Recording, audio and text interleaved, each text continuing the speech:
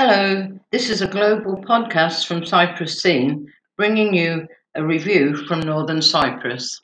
Reader's Mail. From Ralph Kratzer TFR. Our chairman Horst and I, the Information and Internet Officer, met with the German ambassador in Cyprus, Mrs. Anka Schlimm, last week at the House of Jade in Lefkosa. We informed her about the history, activities and responsibilities of the TFR Association as well as the general problems and difficulties foreign residents face in North Cyprus due to the special political situation in Cyprus.